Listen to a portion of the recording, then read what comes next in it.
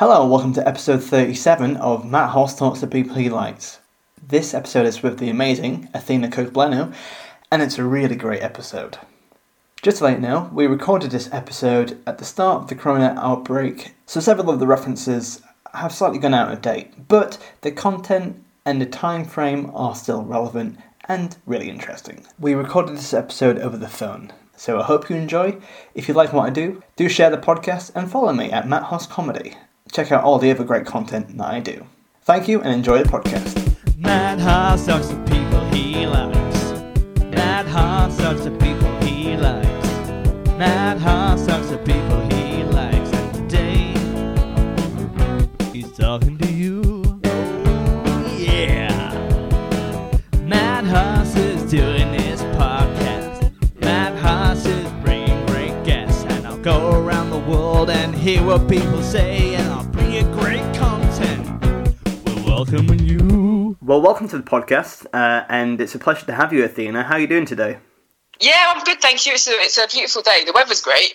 You know what, because we're doing this recording whilst in lockdown as well, and it's every day so far has been really lovely. Like, it's been like picturesque, and it's quite annoying just to kind of sit indoors watching it. Well, you can go in the garden, and I've been going to the park with the little one, so I've been getting out. So you can enjoy it. You just can't be anywhere near anyone. That's the which is really my version of enjoyment. Really, just as far away as possible from people. That's perfect. But yeah, absolutely, I don't have a problem with people in the supermarket staying the hell away from me. And like now, it's so great because I went a few days ago when you could still get into the supermarket without it, like because now they've got bouncers at that supermarket. Have you been? I haven't actually, because I've been trying to avoid it. Trying to not do. I've got quite a full. Before the outbreak, I had quite full cupboards, so we're quite okay for now, and we're just trying to eat stuff up. So I haven't been, but I've heard people say there's bouncers and stuff like that, which is insane. Yeah, but I went, and when I saw the queue, I was like, you know what, the child doesn't need milk that much. You can just have cheese, because the queue was so, and it wasn't just long because people were staying apart from each other. It just went around that. It was like a ride at Universal Studios. You know, like when you go to Disney World, and there's like queue for like 2 hours to come to a ride. It was like that, and so yeah, definitely don't go to the shops right now. They're really, and what's really sad is if they had enforced some kind of system for shopping earlier, we probably wouldn't be in this mess. But I think the shops wanted to make so much money. Yeah, they were letting people buy what they want, and they were complaining about panic buying. But they could have put in these restrictions way earlier. But they wanted to sell as much as they could, right? And now we're in a situation where everything has to be rationed and whatever. So yeah, they very much like kind of having their cake and eating it, if you know what I mean. They very much were like, oh no, it'd be awful if if all these people kept on coming to their shops, and then they're like, oh, panic buying's terrible. Like they were licking their lips at the thought of panic buying, you know. And, should have been restricting stuff for a long time. But supermarkets are not an easy place to visit at the moment. So my advice is don't bother.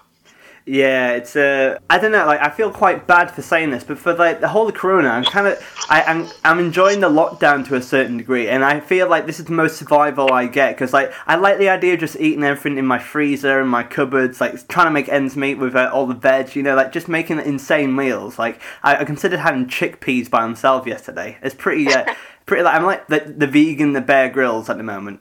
It's making everybody more resourceful, which I really like. So I was chatting about this with my partner the other day, and we were like, nothing's really changed for us, because we generally we never go out and buy one thing. We'll always buy like 6 cans of sardines, because that's just like we fill up our cupboards, and then we don't shop that regularly. So we feel very vindicated in our lifestyle choices, to be honest. But it's just the fresh stuff. But yeah, stuff like it's really, people are thinking about waste. I think it's so important that this should be normal. This should be the new normal. I mean, not all of it. I think we need to kind of go back to, we still need to go out of the house and interact with people. But in terms of being efficient and not wasting food, and not like, just there's nothing wrong with thinking of, and cooking from home as well. You can't get no takeaways anymore. You can't go to restaurants. So cooking from scratch. So all these things are not bad habits to have. Yeah, and I think that's a really great and insightful point, because I think there's been a lot of changes which I kind of like, and obviously it's got a horrible situation, and also like some people have been a bit like arsey with self-isolation, but also when I go out walking and do my daily exercise or just going out once a day, like there's more of a sense of community and people kind of like saying hello to each other and being a bit more appreciative, and I kind of like that. Do you know what I mean? It feels a bit more people actually care for each other a little bit more, and there's a little bit more love. Not in London. Yeah, I was going to say, yeah. Yeah, if you look at someone, you get stabbed. People are more suspicious of each other. So I did a shop for my mum on Monday. So I went to Tesco's and they've put up these lines by the tills. So you can't actually put your shopping on the belt when someone else's shopping is there. And I didn't realise this. I hadn't been to the supermarket. So unfortunately, I did the awful thing. I put my foot over the gaffer tape that they put onto the floor. Yeah. I know. And a woman who was quite far from me, like she was definitely more than 2 meters from me, she went, "Gotta get behind the tape." And I went, in these times, I'm not going to call you out for your attitude, but it's like, there's no need to speak to me like that. In London, if anything, it's given us an excuse to be as rude as we are, because we're now suspicious of people. Anytime someone sniffs, coughs, looks a little bit out of breath, but they're potentially someone who could pass on the virus. So I don't feel like we've become more friendly. I feel like we've become less friendly. But you know what? Even that makes me like. I know like the content is quite bad. Like, the idea of just people calling each other out just for standing the wrong way ever so slightly. The excuse just to shout at someone. I think that's really just God. I'm proud to be British. You know. Oh yeah, anything for Londoners, this is a godsend. Like, you know, welcome to giant. Basically. This is an odd question, but like it might not lead anywhere. But what's one skill that what's one thing you've learned about yourself from the outbreak and the lockdown? Have you found? Oh, really?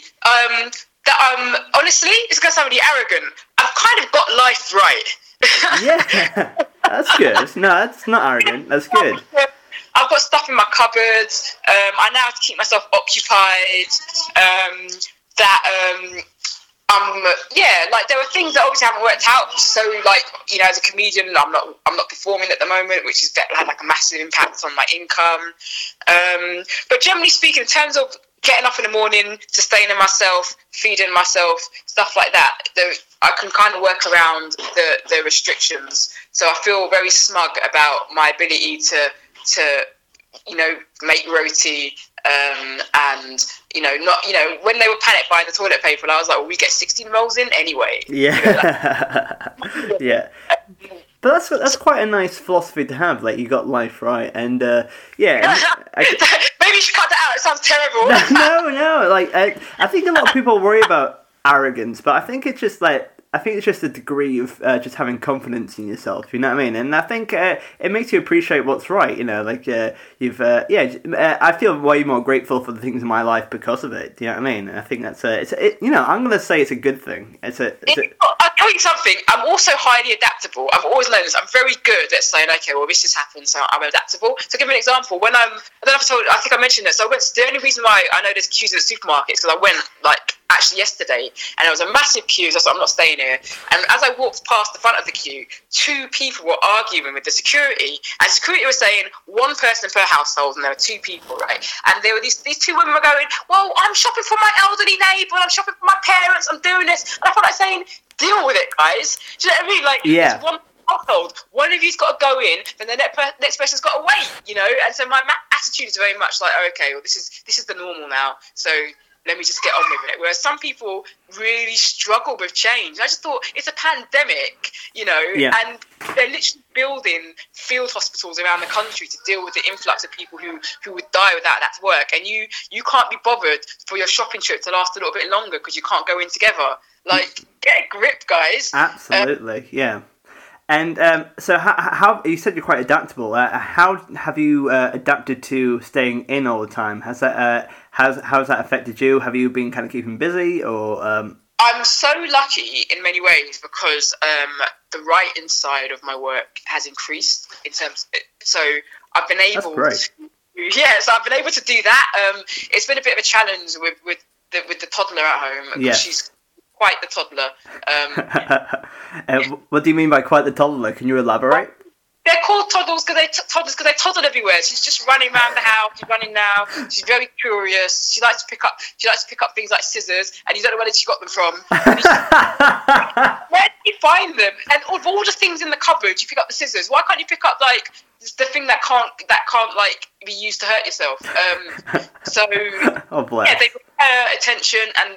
Writing, I mean, it depends on your process, but writing does require you sitting down and concentrating, and so working around that's a bit hard. Yeah. But staying in generally, a lot of people don't realise this, but I'm massively an introvert. Yeah. Staying in for me is like fine by me. Like honestly, I've adapted to this very well. Like this is I've said this before, but I feel like it's kind of like this is my Olympic Games, and I've been like ready for this for years. You know what I mean? I've been prepared. It's really great, and you know, I've not been able to. One thing that's really not been part of my life since I had a child is reading. I used to read sort of vociferously, but it's been difficult. So now it's great because I'm at home all the time. Yeah. So you know, I can get a chat to in when she's napping. So I've just had a bit more time, but I need to be a bit more productive in my writing. I think to get stuff done. But yeah, I always feel like do you always like. Whenever I'm writing as well, I always feel like I should be doing more. If I'm doing stuff at home, I always feel like I'm not productive enough. Do you ever feel, like, even if you work really hard, do you feel like you never give enough? No, I never think I've done enough. And all the time, I should be working now. Why am I talking to you? Yeah. So every day, what I do is I wake up. I do this anyway, but it's become more important now. I have a list of things that I want to achieve. Yes. Work-wise, and sometimes those things get carried over to the next day. Yes. I just like to measure what I'm getting done, because ultimately there'll be a time when this is all over and we're not at home with our laptops, we're out and about, and we'll wish we had this time again, especially as creatives. So I just don't want to regret. I mean, it's great at the moment. The alternative is either do my own work or, you know, play with the child and teach her words. So she knows duck now. She wouldn't have known duck if it wasn't for this pandemic, because I spent the last 4 days going, duck!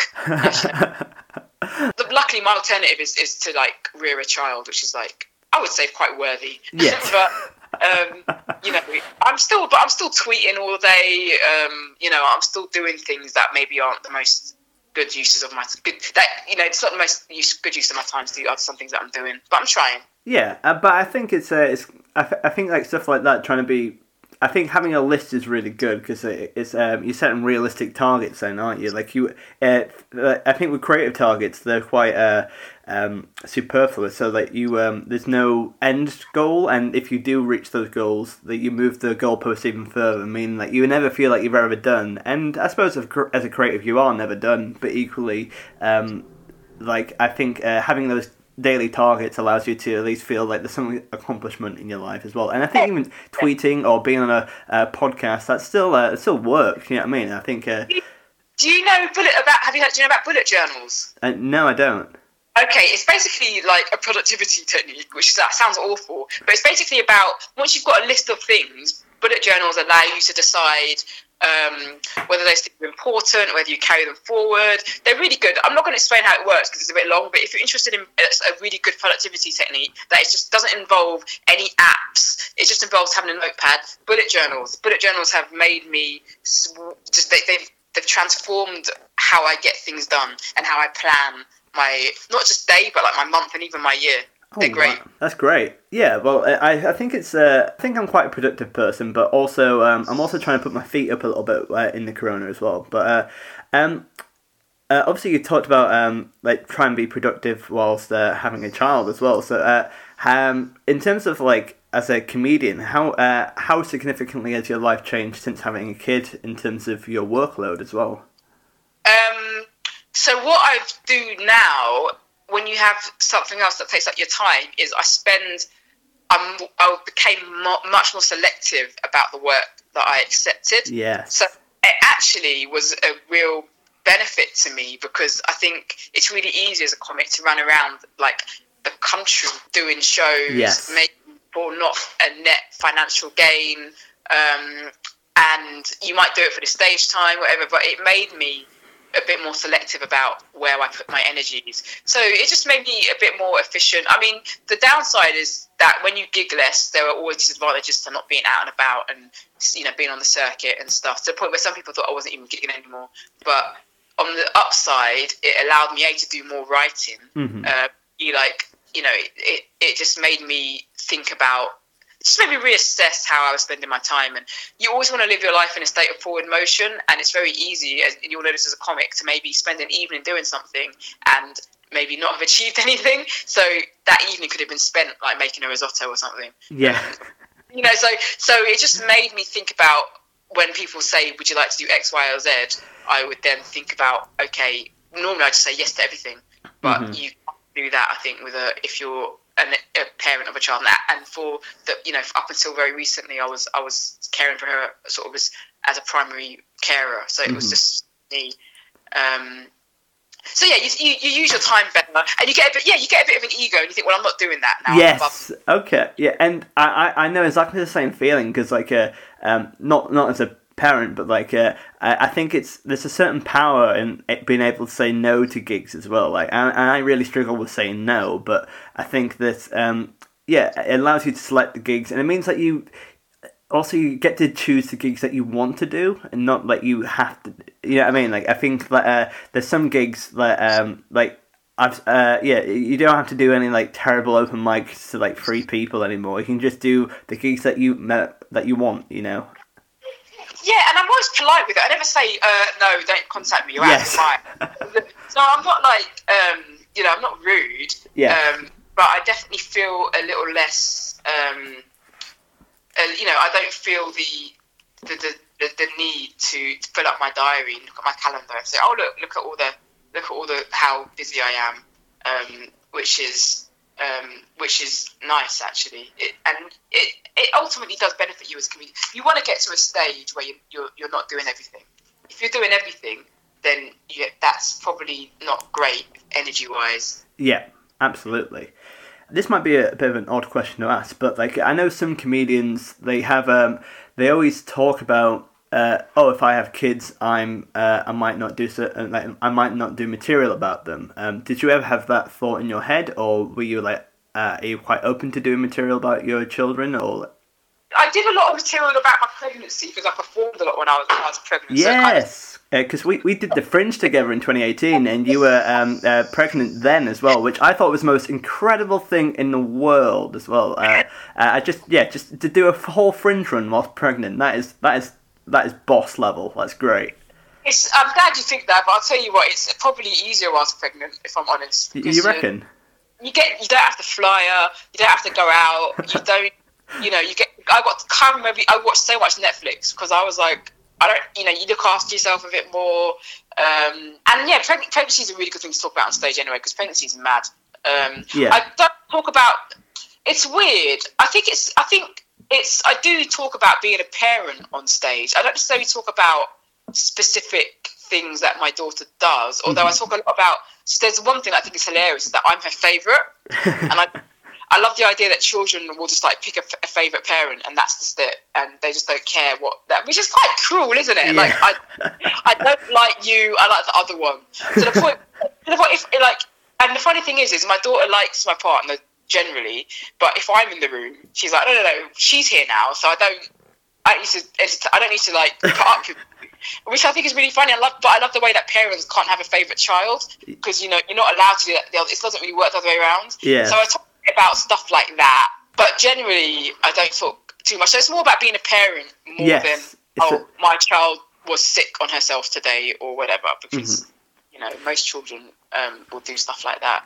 But I think talking about your personal life as a comedian on stage is just, if you do that a lot, becoming a parent is so kind of life-changing. Yes. It's very difficult to not have that into your material in some way. Yeah, and I think, as you say, it's very much, especially if you do like anecdotal or like personal reflections, it is, and you can't deny that part of your life as well, and I think it does do that. But I know other people say that being a parent changes your outlook, and has it done that for you, or has it changed any of your tastes in comedy?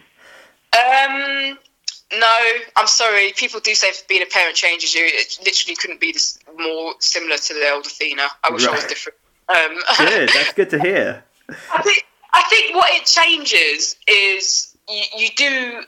If you don't experience anxiety, you're gonna experience the worry. You worry about your kids. And I would always, I would say, if you can say, I had a normal level of anxiety. So I'd always think, if I left the iron on, is the gas on? Did I lock the door? All that kind of stuff. But then you worry about them, I think. So that introduces that level of caring. You think you care about people and other people. I don't think you really understand. I don't want to be arrogant and be like, you've got to be a parent to understand, because I think you can appreciate it. Yeah. But the level of worry and love and caring that you have for your child, and it's almost like seeing a new colour. You can't imagine what a new colour will look like. And I think it's, I don't want to be one of those awful parents, but you couldn't possibly understand. You're not a mum, you're not a dad. I don't want to say that, because I think you can understand, but even then, when you're in it, it's a whole new level of love and anxiety that you have for them. So when your heart skips a beat. Yes. When 20 times a day. Do you know what I mean? 20 times a day, they make a lot of noise and then they go quiet. Why are they quiet? Or they drink something and they start coughing. Oh my God, they're choking on the water. That's what changes, which I think. I think if it's evolution, if we didn't feel that way about our kids, we wouldn't nurture and protect them. So a lot of that is like a biological change, I think, rather than a big personality change. But definitely a warrior now. I wasn't really a warrior before. I'm a warrior now. Yeah, well, that's fascinating as well. Although halfway through you saying that when you're talking about worrying about your kid, then I think that was kind of like a vicariously worrying for you. It's like, I haven't heard her for a while. I was like, oh God, I hope she's okay. Right now, she's playing with her xylophone, but luckily she's not playing it. So if she starts, she's just kind of like fiddling around with it. She can do some background music for us. That'd be great.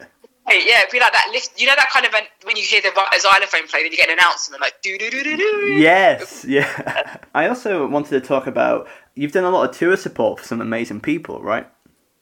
A little bit, yes, I have. Yeah, and so how do you find doing tour support? Because it's a very unique role as a comedian. Because it's a very interesting slot, isn't it? It is, because people haven't come for you. Yeah. Which is, that's, you have to just deal with that. Yeah. And you'll be playing venues that you probably, the tour support I've done was kind of the first tour support I'd ever done. So the first time I played theatres or things like that would have been for tour support. Yeah. And as a comic, I think you don't know how to play every room automatically. You have to have practice in those rooms. So I think the sad thing is when you're on tour support, the first couple of times you do it, you might have to go through a big learning process. Yeah. Because playing theatres, big stages, and so I found it. I think at the beginning it was like, oh, I need to switch things up a little bit to do this job properly. Yeah.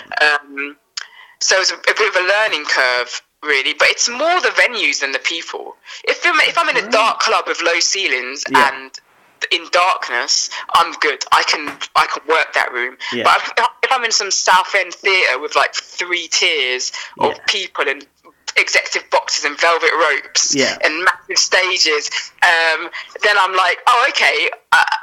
I need to switch up a bit, and the act who's doing a tour will have had rehearsals, and they would have generally been quite well trained. Mm-hmm. So when you just got your 20 minutes that you normally do at Top Secret in London, you have to learn to adapt a little bit. But tour support's a great opportunity for a comic to learn the ropes of being a tour act, or being a stand-up in those things. So, in terms of the audience, you just have to remember that the audience probably don't normally go out to watch stand-up, especially when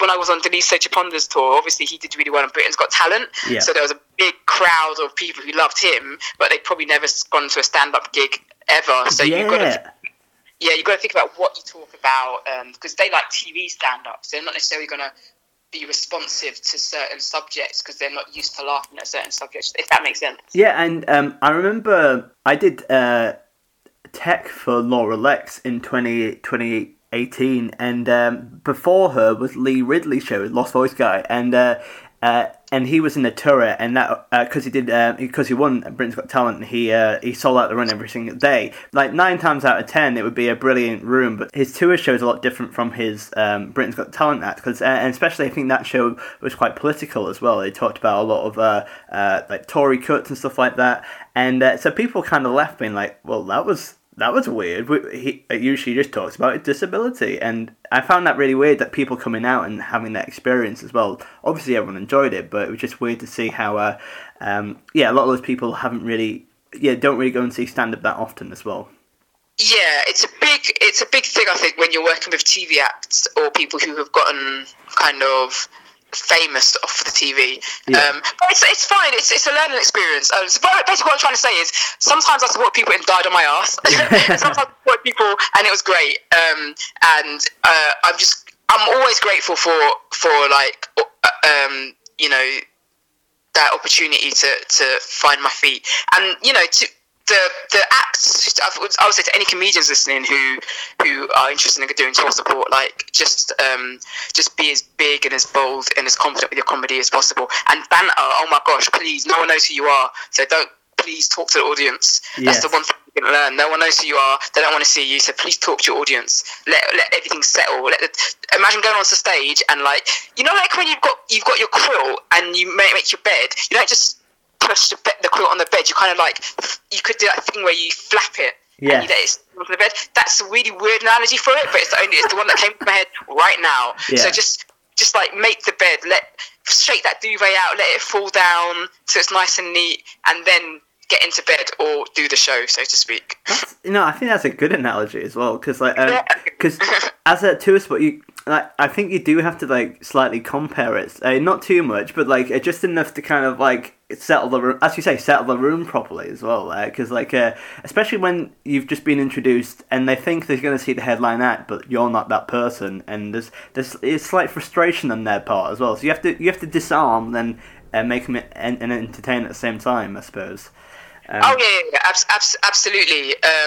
And that's part of your humility. Like, they're not there for you. So you need to work for their love. Yeah. Work for their love. Sometimes you go onto stage and you think, well, they're here to, I'm part of the lineup. You go onto stage, you're saying about confidence. I would say what I learned from doing tour support is they're not there for you. Work for their love, like harder than you've ever worked for anything in your life for that 20-25 minutes. And yeah, so now I'm great. So please hire me for tour support. And I've basically I messed up all of the Deniso shows. So I'm really good for your show. So yeah, I had to. I'm exaggerating a little bit, but it's a massive learning experience, but also fantastic. And I'm like I said, I'm really grateful to the acts who let me mess about on their shows. Oh, brilliant.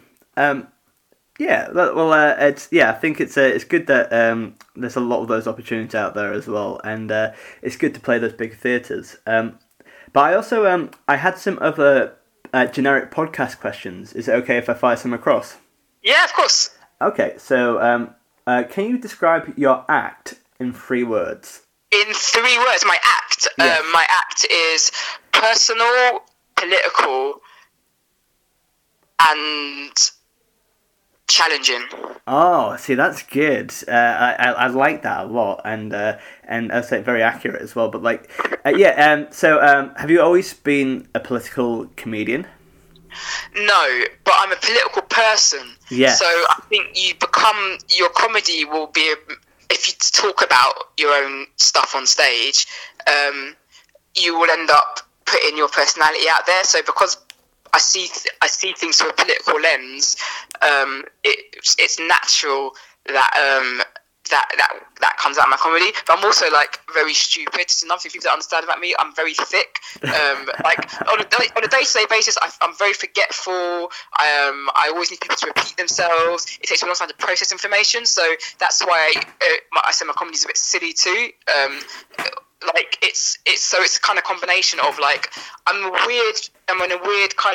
a high status comedian, but I do quite low status stuff, so I talk about that a lot on stage. Oh, that's fascinating. Yeah, but I would say it's not like I started out trying to be a political comedian. I started out trying to be really honest about myself, so that's just it couldn't be hidden that it's a big part of how I see the world. Yeah, I guess one leads to the other as well, and so through being honest about who you are, it led to a political comedy. That's blown my mind. That's really awesome. But how was your first ever gig? When did it happen? How did it go down?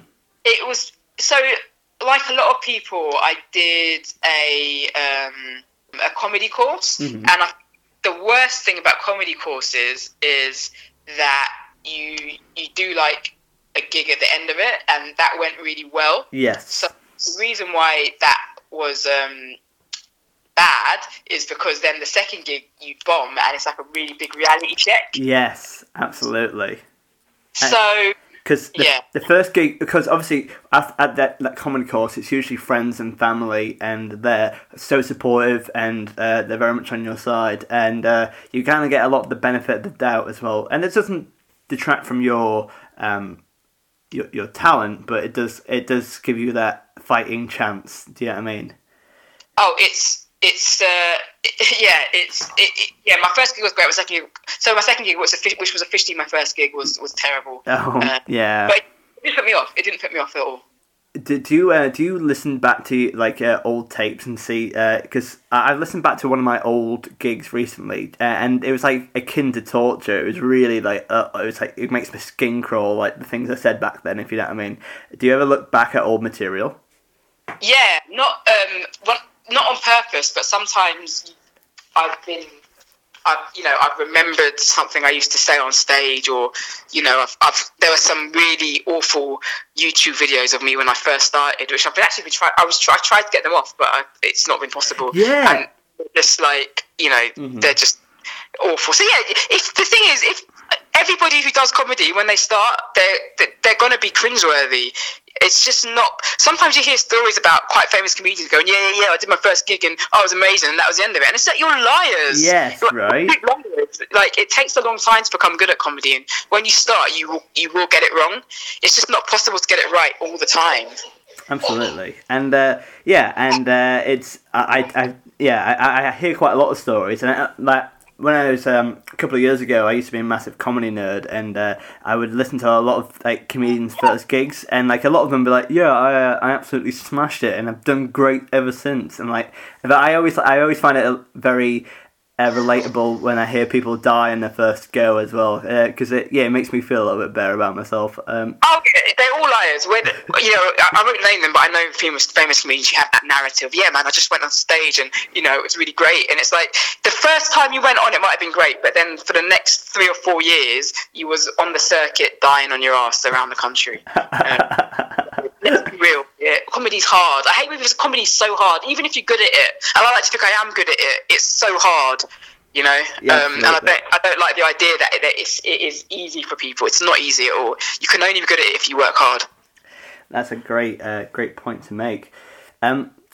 Here's another question. What is the strangest heckle you've ever had? Oh, that's weird. Okay, I get asked about heckles a lot, and I always give really disappointing answers. I don't get heckled a lot. Somebody, I remember going on stage years ago, and someone yelled "taxi," and I thought, oh, they wanted me to get in a taxi, but it wasn't. It was there was something weird going on. So it was like, that was odd. Do you find out what happened? No, I can't even remember. But I just remember that being weird. I do remember being heckled, and then somebody said "shut up," and I had to go at that person because I thought they was talking to me, but they was talking to the heckler. So that was quite funny. So that was like, I was like, "Thank you for helping," but I didn't know. So yeah, that was quite funny. That's pretty cool. Here's a bit of a. This question will either resonate or it won't, but what is the most mundane thing that you've thought about on stage? The mundane... normally I think about what I'm going to eat when I get home. Yes, absolutely. Service stations, like there are certain service stations and you think... Like, I like it when a service station has a Waitrose because it means you can pick up something quite healthy. Yes. On the way, you can get like a little coconut pot, and cheap too. Like if you want to eat cheap in a service station, pick up little things from like the the supermarket concessions, because otherwise, you go to have a Burger King. The Burger King meal costs you £11. Yeah, absolutely. So it's really expensive. But what I do is, if I can get like pita bread and hummus, like it's not just the healthy, and that can cost £2 for M&S. So yeah, I think about whether or not it'll be a nice service station on the way home. Yes. I'm going to eat. And when I was working, I used to think a lot about work. Mostly work and food. Work and food. And what's your favourite service station as well? Like you just touched upon it, but like which one's like your favourites? There's one on the M4 that's really scenic. Well, it's not that scenic, but it's quite nice on a sunny day. I forget which one it's called, but there's a nice one on the way to Bristol. Yes. And I went. I will never remember what it's called. But when I drove to Edinburgh when I was pregnant, and we stopped for this one service station, and it was like a market. It had like all this kind of like these markets, traders selling pots of honey and jam. Oh my god. And baskets everywhere. Oh, I wonder what it was called. I can't remember. It was quite far up north, and I just remember thinking, "This is like phenomenal."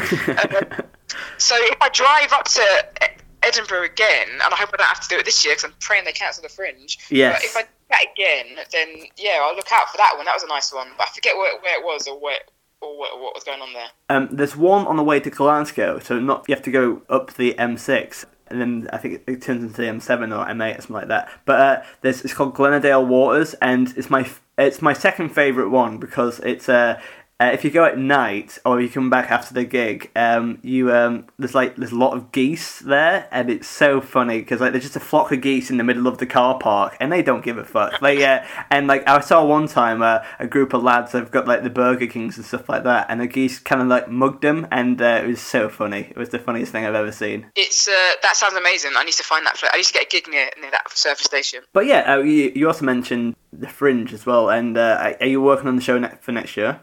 Yeah, I was working before on this year. Yes. But obviously we were in the middle of a pandemic. Yeah. And it's so annoying because, like, I really want them to cancel it as well, but they're very much they're continuing to go ahead. They sent me my Edinburgh Fringe brochure proof yesterday, and I was like, just cancel it, mate. Why are we doing this? Like, I know why, because Edinburgh Council. I mean, I wouldn't quote myself on this, but I know Edinburgh Council obviously has. They've built a very expensive tram. There's always all councils have cash flow issues, which is fine.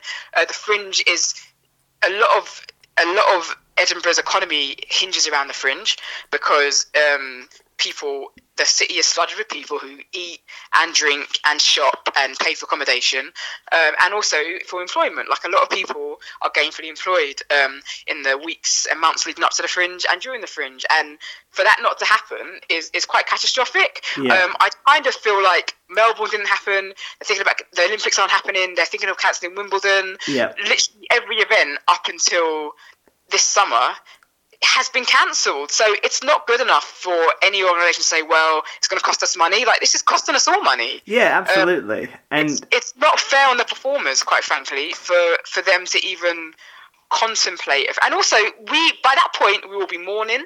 Some of us will have lost people. Some of us will be recovering from Corona. We have a loss of income. We stopped working. How are we supposed to fund the Fringe? We can't work right now. We can't preview.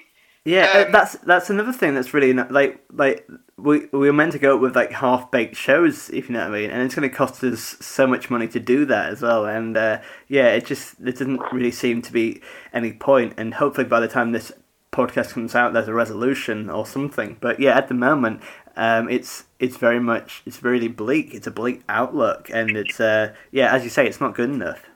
And also, everyone, I mean, luckily I've never had this, but the Fringe flu is a thing.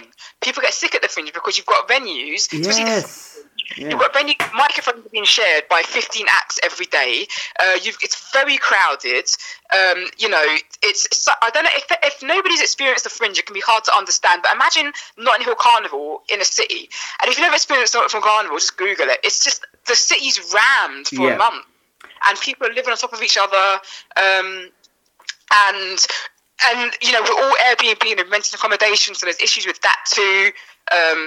So it just feels feels like it's not just about the jobs and stuff like that. It's like the actual logistical operation of the Fringe feels like a happy hunting ground for this virus. Like if this virus is crossing its fingers that the Fringe goes ahead, it's sitting there going, please do the Fringe. It's exactly the kind of environment it needs to sort of live. So let's say things do get better, and I hope they do. Why would you do something that could easily start the virus back up again? It just doesn't make any sense. Yeah, absolutely. And but yeah, it's just people's love of money at the moment. Like, cause like I don't know. Yeah, it's like there's no forethought for the performers or the audiences going there. Yeah, it just seems a bit.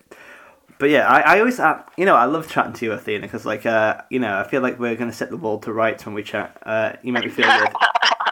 Well, I hope so. Can I just say one more thing? Yes. Before this virus thing was really starting to become a big deal, my issue with the Fringe was accommodation. Yes. And I was looking for, when you're going to Edinburgh to perform, you generally start to look for a place January, February time, maybe March. Yeah. I couldn't find a 2-bed place, even one that was far from the city centre, for less than $4,000 for the month. Really? And I was like, I couldn't find one for less than $4,000. Oh my God. And I just thought, and I tried to start this accommodation strike, which no one cared about, which was fine by me, I guess. But I was like, we've got to stop paying these prices. We just have to stop. If you're going to charge me $4,000 to stay in your proxy little flat, I'm not paying it. Yeah. So in many ways, if they cancel the Fringe, maybe they'll start to think about how much they need the performers, and rather than treating us like idiots who go out to Edinburgh, chasing pots of gold at the end of rainbows, we're actually creatives who want to create great art and entertain people who visit your city and give people a reason to visit your city. But if you're going to charge us this kind of money and you're not going to protect us in any way, then maybe a year off the Fringe and the International Festival as well, maybe that will remind you that you need us as much as we need you. It's symbiotic. Yes. Because at the moment it just feels incredibly exploitative. And I think it's such an amazing point. And I think as we mentioned earlier, there's positives within this virus, and obviously there's a lot of negative there. But I think that if hopefully Edinburgh is overdue for a long change, and there needs to be overhauls there, and there's so many things wrong with it, and maybe having that year off will, as you say, trigger some changes, some well-needed changes as well. Yeah, I think so. Because I'll tell you right now, I was prepared to stay in Glasgow. I wasn't gonna. I don't mind paying an inflated price, because I understand that when things are scarce, they cost more, and accommodation is scarce, so it costs more. But $4,000 a month, you wouldn't even pay that money to stay in London. Yes, and absolutely. It's incredibly expensive London. So that made me. So that's the other good thing about Cats in the Fringe. Maybe it would remind people how important performers are, and that we get some protections out of this. Yes, and it's not too much to ask for, really, in the great scheme of things as well. But yeah. Well, I'll do a couple more questions and we'll wrap it up. But thank you so much for everything so far. But I have a coronavirus special question. If you had to share a lockdown with 3 other comedians, which comedians would you pick? Oh wow, that's a good one. God, I don't know. You've got me there. And you have.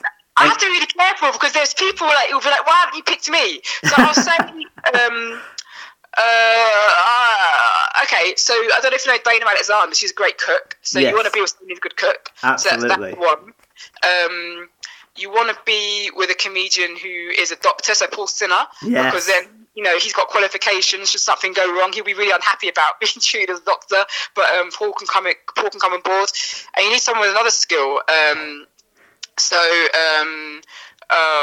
Let's see. Oh, what skills you need? Are any comedians cleaners in their spare time? Yeah. Any comedian that I'll go on LinkedIn and see if there's a comedian that was up as a cleaner. That's my third one. So I want a cook. I want a doctor, and I want a cleaner. Oh, you've strategized this very well, and also you kind of mitigated. If anyone says, "Oh, you haven't picked me," you've kind of picked them solely on skill. So I think that's a strong suit. It's about my quality of life. It's about my quality of life. That's strong. That's great. Great. I love how every question I've asked, you've done it with like a lot of like thought and consideration. Because some people just kind of bumble about, but you're smashing this so far. It's great. Right. What is your least favourite milkshake flavour? I don't like milk. They're all disgusting. I hate milk. I don't drink the stuff. It's vile. Anything milky, I won't have. I don't like cream. I don't. Yeah, all of them are vile. Don't drink milkshake. Don't drink milk. It's really hot. I just think milk is like my worst. If you want to torture me, put a funnel in my mouth and pour milk down it. That's torture. Well, listeners, take note. That's a fair enough answer, but I don't usually ask this question because I think it might be one of the worst questions I've ever written. But what is the least appealing fruit? The least appealing fruit? Apples. They're boring. But I love all other fruit. Apples I find it quite odd. They're not delicious.